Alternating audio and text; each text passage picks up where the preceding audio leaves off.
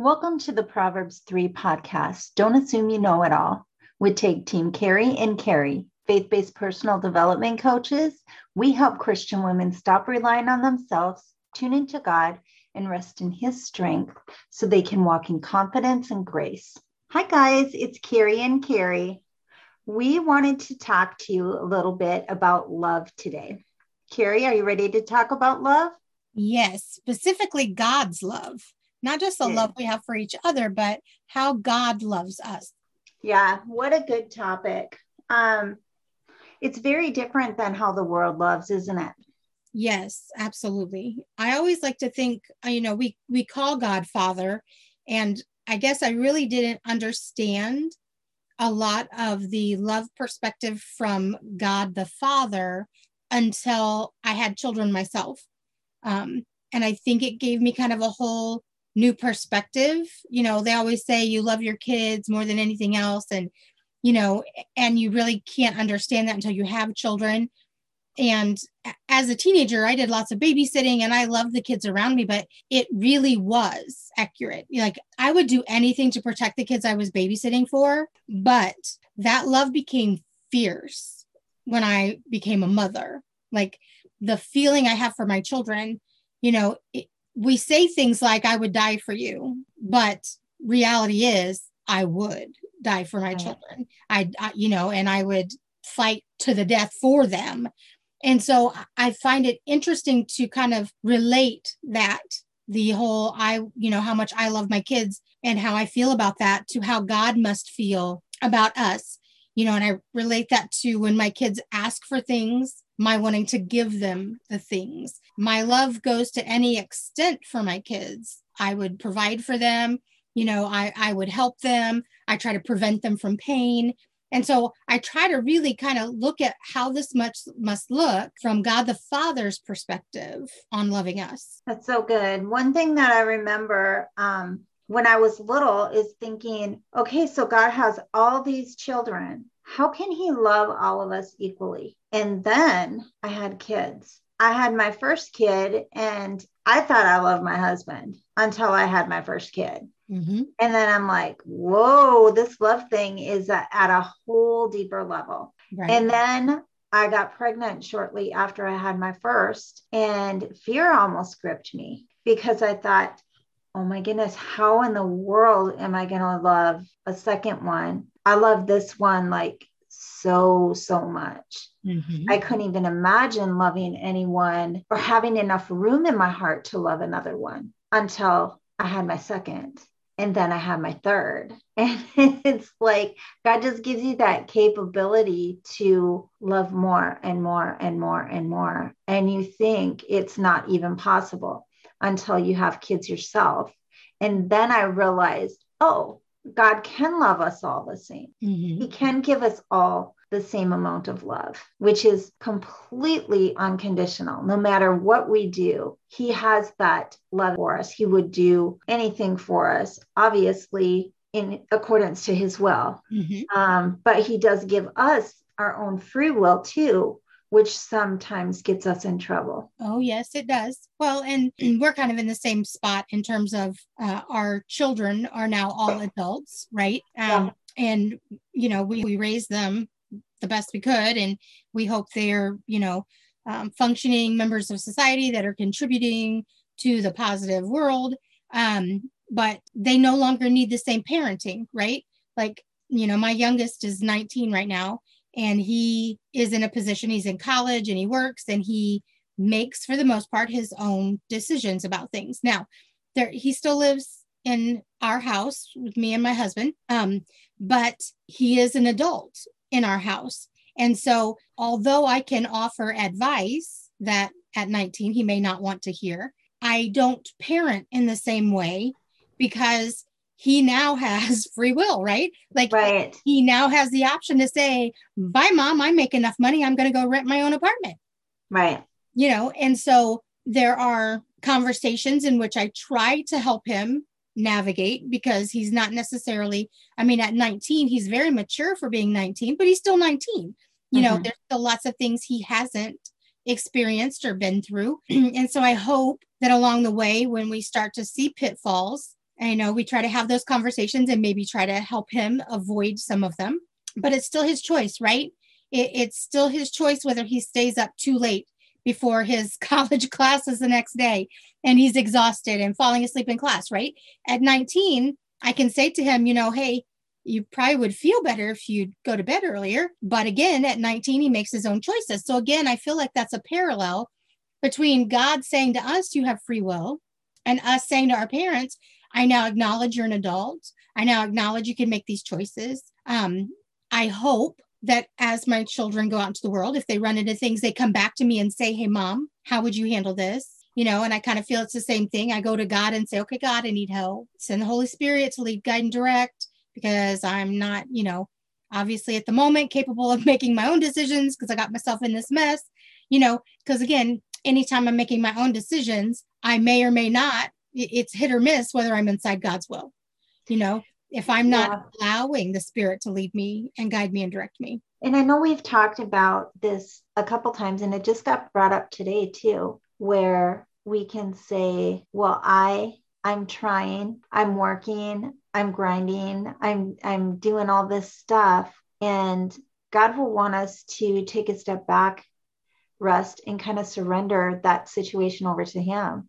A lot of times we are spinning our wheels and frustrated, and God is sitting there going, hello, I'm here. All you got to do is ask for a little help. Right. And He's ready and waiting to help us, right?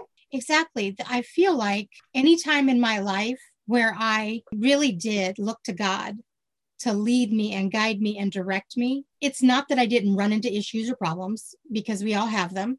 That's part of our everyday life and things. You live in a world with appliances. They're going to break down at some point in time. They're going to wear out at some point in time. So these challenges happen, but remembering that God is everything I need. He provides what I need in the timing I need it. He may not be able to keep my dishwasher from breaking down, although he could if he wanted to, but he definitely will provide me what I need to be able to replace it, because he already knows those things are going to happen. He already sees them coming. And so if I'm walking in his will and I'm genuinely trying to find and do what he wants me to do, his love is shown through by taking care of me and my family. All situations will work out for my good if I just trust that that's where the loving hand of God is sending me. That's right. That's right. That's Romans 8:28. And we have to be at that point where when I think of that, I think we're being prideful and we don't even know it. That is a word that God's been working with me on, because finding the balance between saying, oh, today I felt like I did a good job with this. Did I do a good job, or did God help me have grace when I walk through this situation? Because in and of myself, I know what my nature is. And my nature is not always gentle. My nature is not always kind. My nature has a tendency to be pretty straightforward. And sometimes that's not appropriate. Like I might say something and it come out one way, and that's not the way I meant it.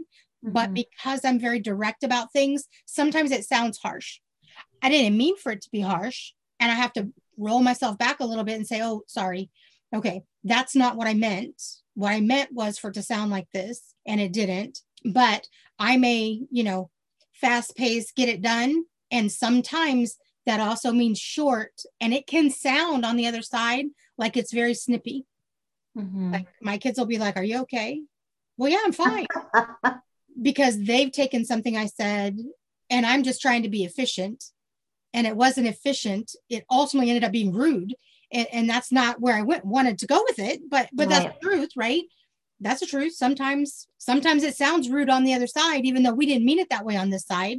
But I have a tendency, again, to cut niceties and corners sometimes. And that's something that, I'm trying to work around and trying to say, God, I got to slow down.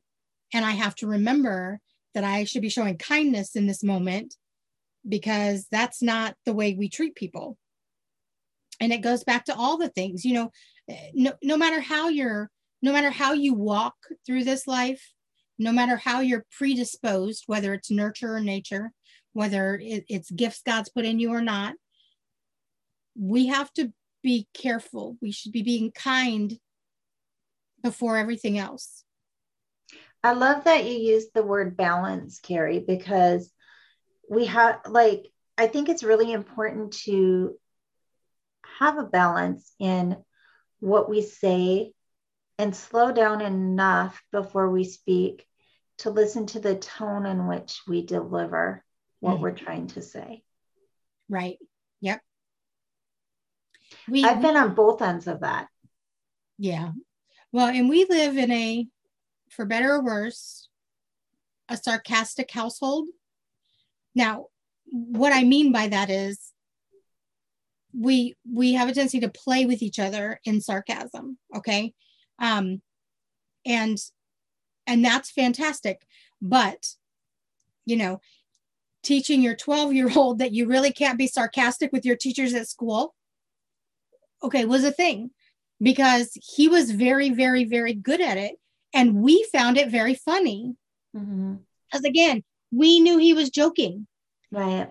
But when we stepped outside of our little unit, our little bubble inside our house, where we knew he wasn't being disrespectful, we knew he was trying to be funny and keep up with his parents and his siblings, you know, we had to say to him, okay, we find it hysterical, but your teachers at school do not so much because it sounds rude.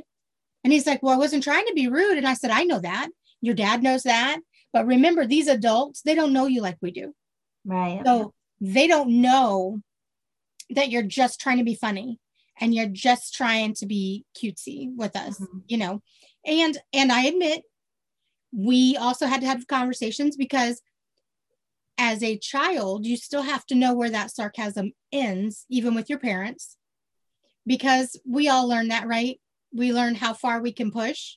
Yes. And we also learn when we need to stop, you know. And so those are things that we have to teach our kids. And I feel like that's maybe part of what God is teaching, you know, is where those lines are. Some people are better at it. Some people see those lines more easily. Some people are more sensitive to them.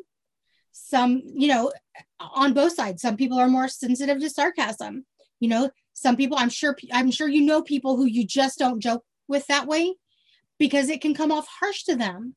And good on them for having such a tender spirit that they observe when other people might be hurt by something you would say. You know, like that is definitely a talent, to be able to step back and say, okay, that might have sounded really bad to that person over there. You might want to check yourself just a little bit, because, you know, sometimes we'll just get out of hand with things, and that's not the way God wants us to be out in the world. Okay. And then there's that balance on the other side too, where we have to not walk in offense. Yes. Yes. There's such a balance on both ends of that fence, right? Right. Well, and I think part of that balance comes in when it comes to the offense part is, okay, so yes, you can pick up an offense or you can leave it laying there. You know, that's the one thing with offenses. You either take them or you don't take them. Okay. But sometimes we don't know whether that person was just being funny or if they were trying to be hurtful. Right. I was just going to say, have you ever had someone try and be hurtful and you didn't take it hurtful? You giggled at it and then they got really offended because they really wanted to be heard and you thought they were just joking around. Right. Yep. Absolutely. Okay. So what I love about God's love for us is in his love, he created us in his image. So Carrie, it talks about how God loves us in John 3:16, where it says, for God so loved the world that he gave his one and only son, that whosoever believes in him should not perish, but have everlasting life. That's a pretty big kind of love.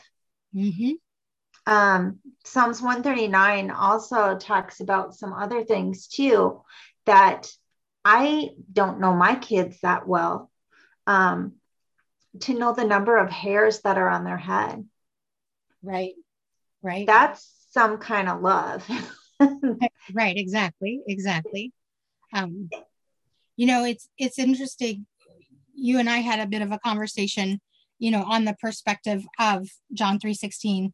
My son, he probably won't be super excited about my sharing this, but I'm going to share it anyways because it's a perspective that I felt like God gave me in the whole situation, right? We were talking about self-sacrifice and, the sacrifice to give yourself for others. But we were having a specific conversation about, and yes, this was during the time of COVID, and so we were having those conversations. And we got down the path of if you could save the world by giving yourself, like in the example of COVID, if they could drain your body and it would be enough to save the world, would you do it? Okay. Now, I admit as a person, I said, well, let me think. But my son didn't. His response is, why wouldn't I? So no pause. No pause. Instantaneous. Why wouldn't Yeah. I? And I stopped and I thought, okay, I had to think for a second. And then in that moment, I'm saying to myself, okay, so my son, I struggled with the thought, okay, and we weren't even in real life circumstances, right? We were just having a conversation. Right. Hypothetical. But I struggled with the thought that my son would lay down his life for the world, right? And I get the thought, he's like, Mom, I'm one person and I could save the whole world. Yeah, in a heartbeat. That, and I am, as a parent, saying, is there not another way? What? Right. What? And when we talked about this recently, and I will do my best not to be emotional over it this time, because I definitely was emotional over it then. The feeling of that's what God did, right? And that's what Jesus said, right? God said, I'm going to send you. And God knew what he was sending him into, and Jesus knew what he was accepting. And Jesus's response was, why wouldn't I? Mm-hmm. Why wouldn't I sacrifice myself for everyone? Why wouldn't I give my life for everyone? And I can only imagine as a parent how I would feel if I was facing that circumstance where my child was being taken. He was going to lay down his life to save the planet. Right. But, it goes even further than that, because Jesus said he would do it even if it was one, right? Yeah. Yeah. Jesus did it for me. Jesus did it for you. Now, ultimately, he did it for the whole world, right? He did it for every soul being born. Every soul has the opportunity to accept him. But as a parent, I felt that how loving a thing that God said, would you? And Jesus didn't think about it. He didn't ponder it. He didn't, oh, well, maybe can I wait for a little while longer? He said, why wouldn't I? Right. And I can't wrap my head around that kind of love. Now, ultimately, yes, you get it, right? Ultimately, you step back and say, okay, if my child could save the world, of course, as long as he's willing, we would do that. Right. But it was instantaneous for my son. And I just thought in that moment how that felt to God when his son instantaneously said, why wouldn't I? Mm-hmm. And then did. Yeah. That sacrificial love. Yes. That's just beyond all I can comprehend. The love that God had to send his son and the love his son had for us to sacrifice himself for us, to go into it knowing what he knew, going into it knowing what his calling was.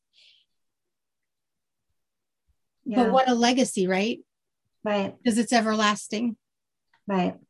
The brief time, the blink of an eye that he was here on this earth and what he gave, which was tremendous.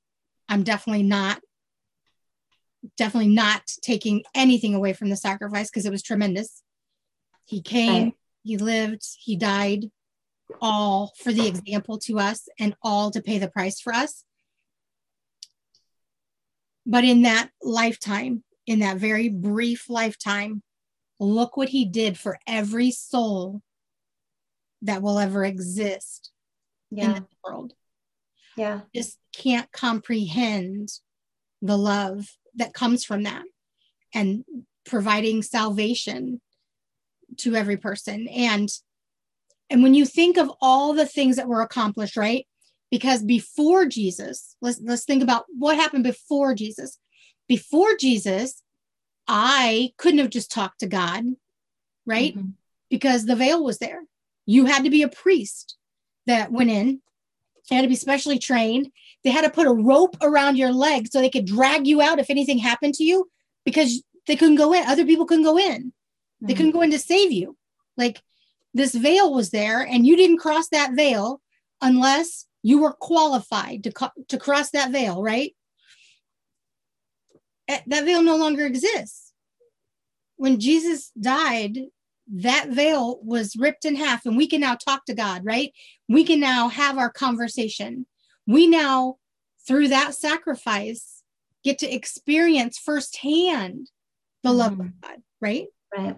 Like, Yeah. we can, the Holy Spirit interacts with us. We can get true leading, guiding, and directing. We can spend time communing with God, which they didn't have access to before that. I can't imagine having lived the before and after, right?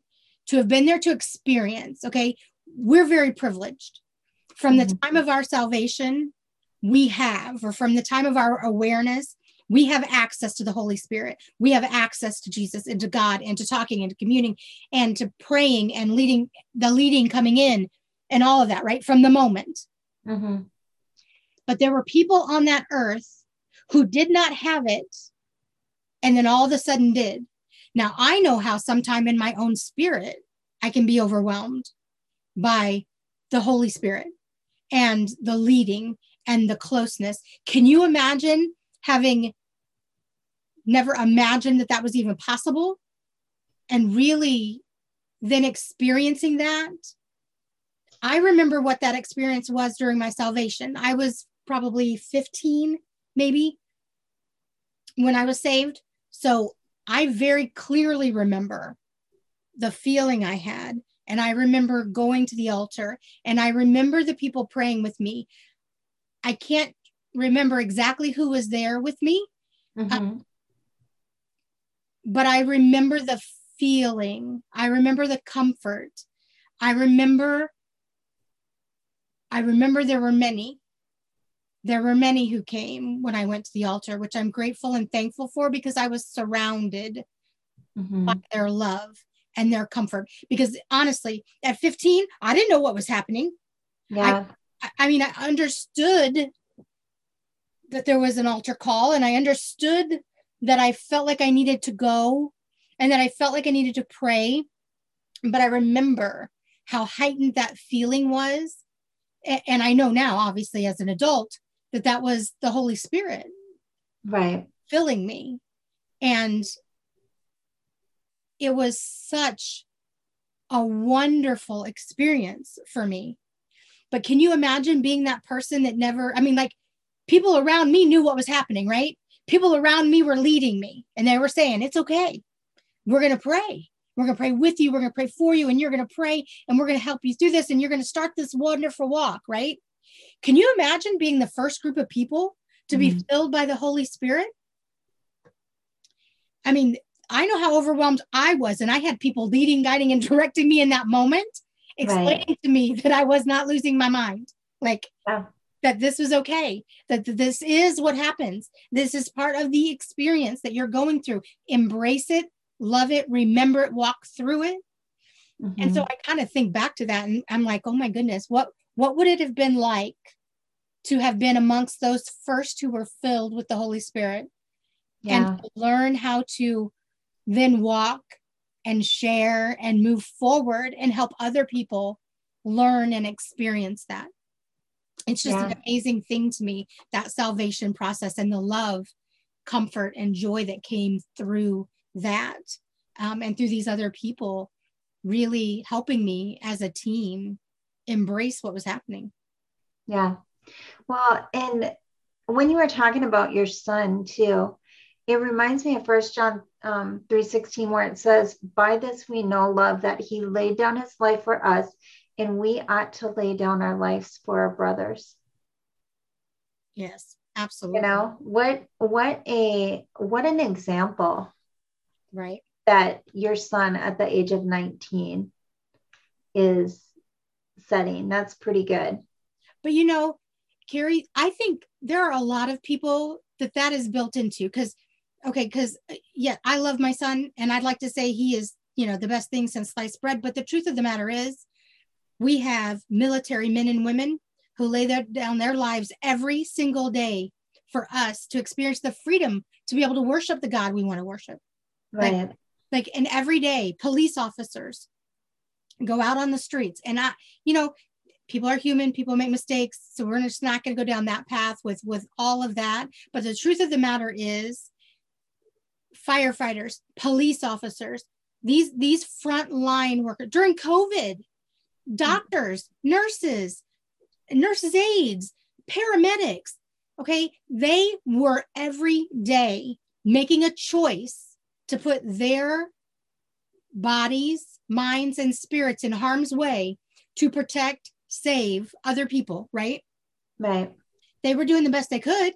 Like, they were putting on their PPE as much as we could get to them, but the truth of the matter is, these people were sacrificing so much. I have such admiration. Right. I heard stories of doctors and nurses who weren't going home to their families. They were going home to a hotel room to make sure that if they did get something after their shift, they didn't give it to their own kids, right? Right. So they not only sacrificed themselves, putting themselves in harm's way for other people, but they sacrificed their time with their family. They sacrificed their parenting time. Their families sacrificed, right? These other parents stepping up and saying, okay, honey, I know you need to go to work. I know that you are doing your best during this time to save as many people as you can. And so Right. I will stay home and take care of the kids. I will essentially be a single parent, and we'll FaceTime you when you get home from work, between your 12-hour, 14-hour shifts. If you can find a few minutes, call home and tell the kids you love them.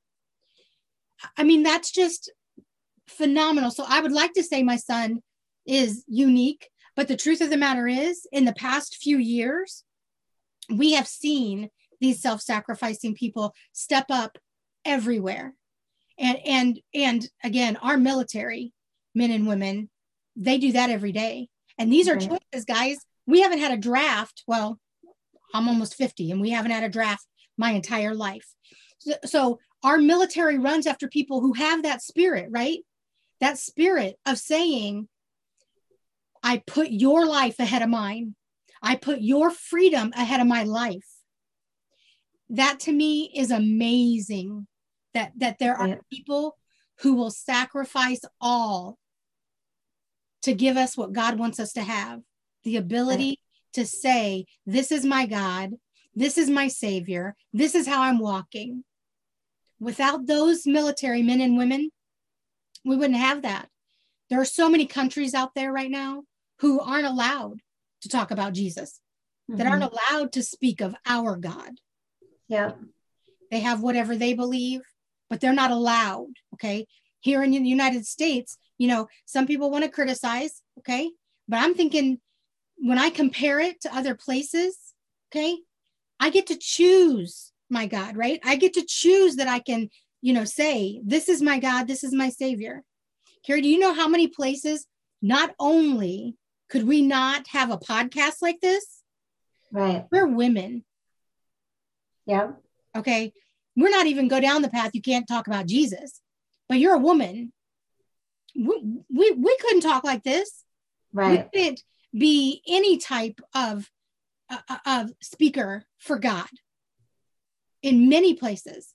So as much as we're definitely not perfect, we United States of America has a lot of growth in a lot of areas that it needs to do.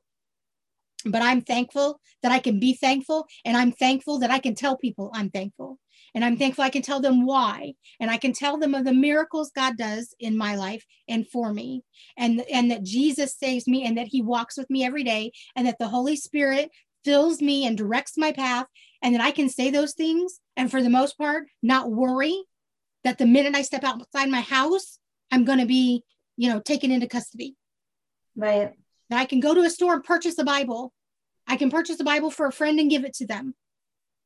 What they do with it is their business, but I can definitely purchase it. Right. And so I'm just amazed. And I just want to make sure that I'm acknowledging that these humans make these choices for other humans they don't even know, right? Yeah. They make these sacrifices every day. Yeah. We are very blessed to be living in the nation that we're living in right now. As yucky as it seems, we have it pretty good. Yep. I wanted to touch just a little bit on the characteristics of the love of God. It talks about that in 1 Corinthians 13. I'm just going to read 4-8 here, and this is in the easy to read version. But it says, love is patient, love is kind, love is not jealous, it does not brag, and it is not proud. And aren't we glad that God has given us such a good example? He goes in and says further, love is not rude, it is not selfish, and it cannot be made angry easily. This is really good. Love doesn't remember wrongs done against us. And I think nowadays we do that so often. So I have to read 1 Corinthians 13 often to remind myself what love is. It says, love is never happy when others do wrong, but it is always happy with the truth. It never gives up on people. It never stops trusting. It never loses hope, and it never quits. Love will never end, but all those gifts will come to an end. Even the gift of prophecy, the gift of speaking in different kinds of languages, and the gift of knowledge. And I would challenge you guys to read 1 Corinthians 13. If you can't read it daily, read it weekly or try and read it every month, because I think, Carrie, I don't know about you, but sometimes I need these reminders. Well, yes, absolutely. Because when you think about what love is, I love my husband, but I admit I'm not always patient. I'm not always kind. I'm not always forgiving. Like, think about this. Think about how much I fall short when it comes to loving my husband. And yet God never falls short, right? Yeah. God is always patient. He is always kind. God is, because that is love. And he is setting the example and setting the bar. So absolutely. Well, and it's not just my husband. I mean, like, those are challenges everywhere, right? Yeah. I love my parents, but I'm not as patient with my parents as I should be. I love my children, but heaven knows I have not been as patient with my children, like all of those things. So it's definitely something that you have to set your mind to and Right. remember every second when you're dealing with This people. is, yeah. And this is the big one. It never stops trusting. It never loses hope. It never quits. I think those are the ones that I need to go back to all the time, because sometimes we can do what we have in our heart to love somebody, but a lot of times that love is not reciprocated, and we lose that trust. We lose that hope, and we feel like quitting, right? Right. Especially people who are very empathetic, caring, and kind of like the caregiver people, right? Mm-hmm. It's not that I feel like that needs to be reciprocated, but I think when it's not accepted is where I struggle. Well, and I think remembering that everybody's on a different point in their journey, right? Right. Yeah. I'm definitely not where I was at years ago. I definitely I'm more ready now for adapting to what God expects of me. And I have more experience to be able to control what I need to control in order to be maybe more patient. Okay. Now, but I'm still not where, look, I have known people who have had such patience and such kindness and such, I mean, like, wow. And I look at them and think, oh my, I have such a far way to go. Like, I am so at the infancy of my learning how to be in this world the way God wants me to be. I have so many things still to learn. Mm-hmm. And I think we all do. I think part of the love, like we talked about God's love, but we have to model his love and we have the responsibility to love others as well. So another like biblical definition maybe of love that we need to show would be in 2 John 1:6, where it says, "This is love, that we walk according to God's commandments." So he gave us instruction to follow. It says, "This is the commandment that you have heard from the beginning, that you should walk in it."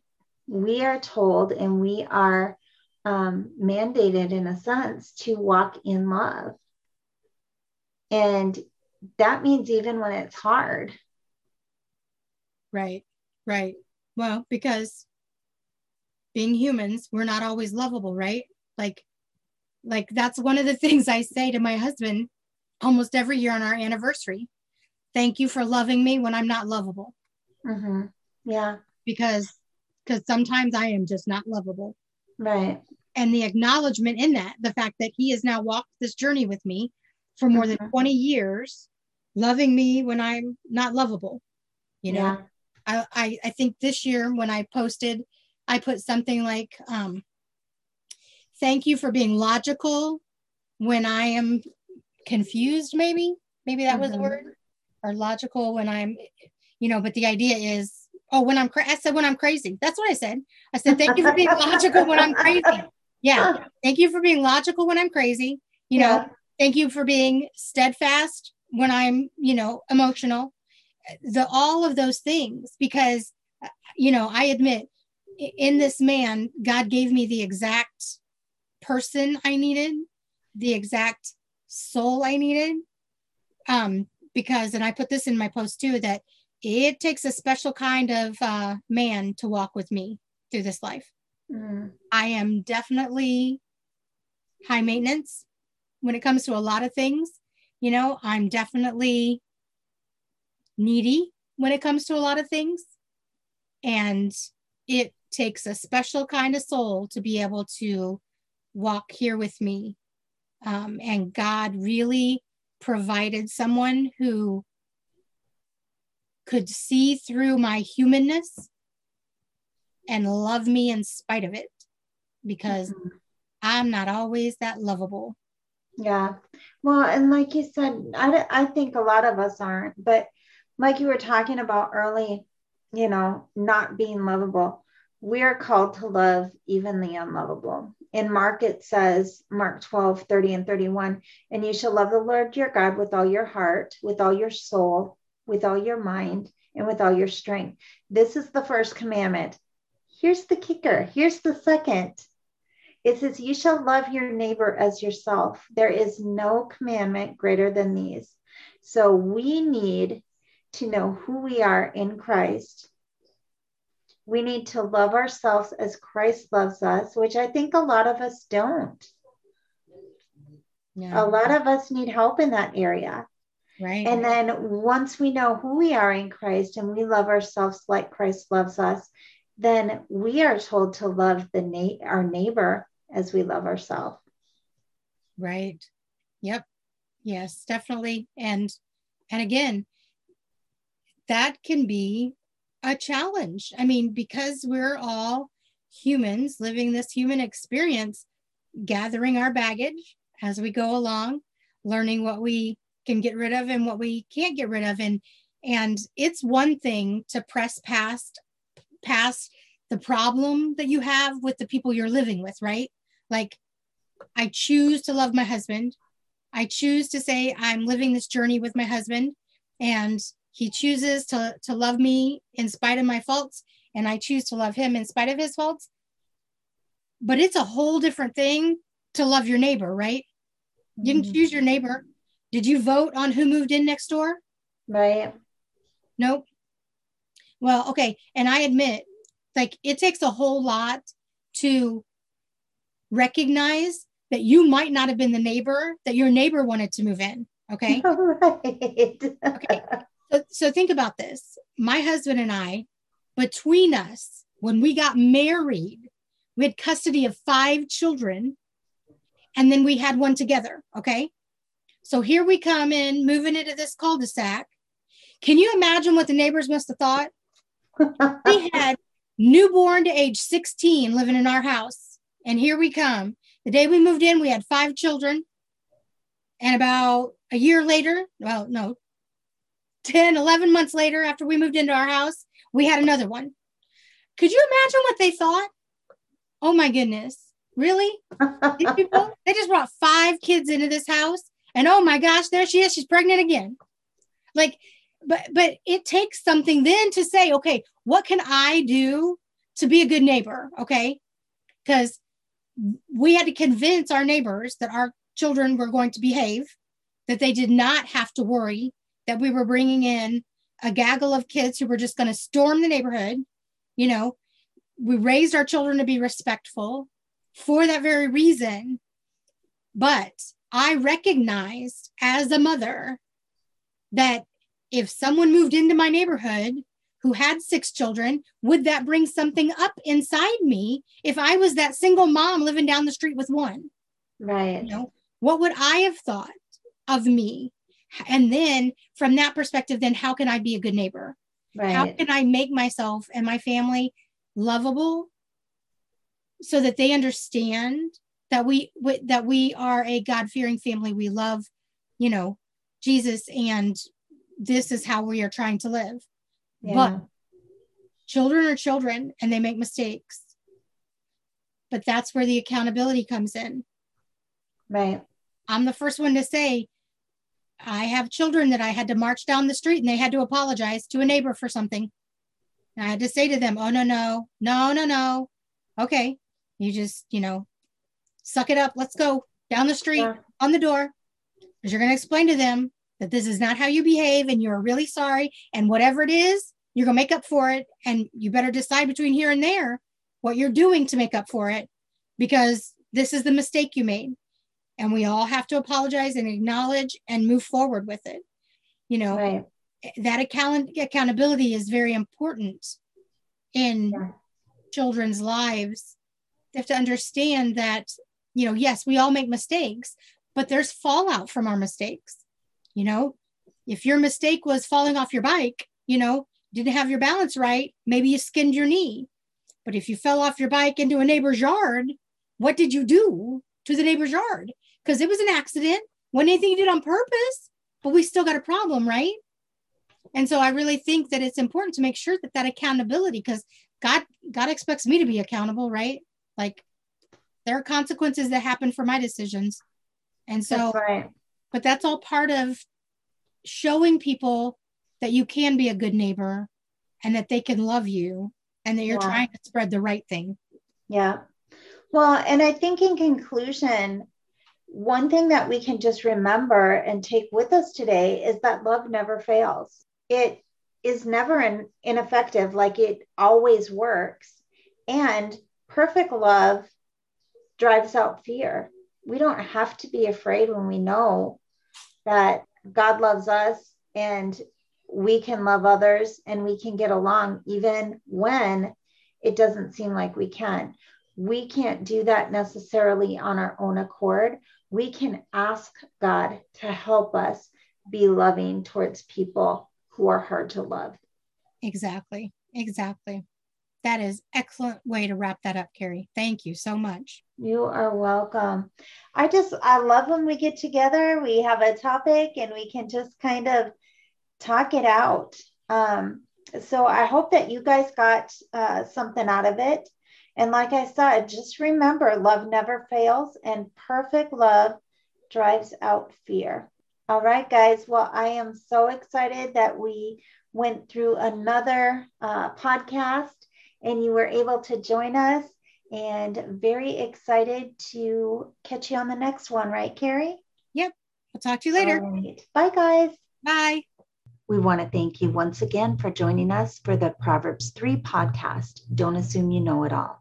Join us live on Facebook in the Becoming Courageous group for Jesus and Coffee devotions every Monday through Friday at 7:30 a.m. Central Standard Time. For more information on our faith-based tag team coaching or True Grit Academy, message us directly on Facebook.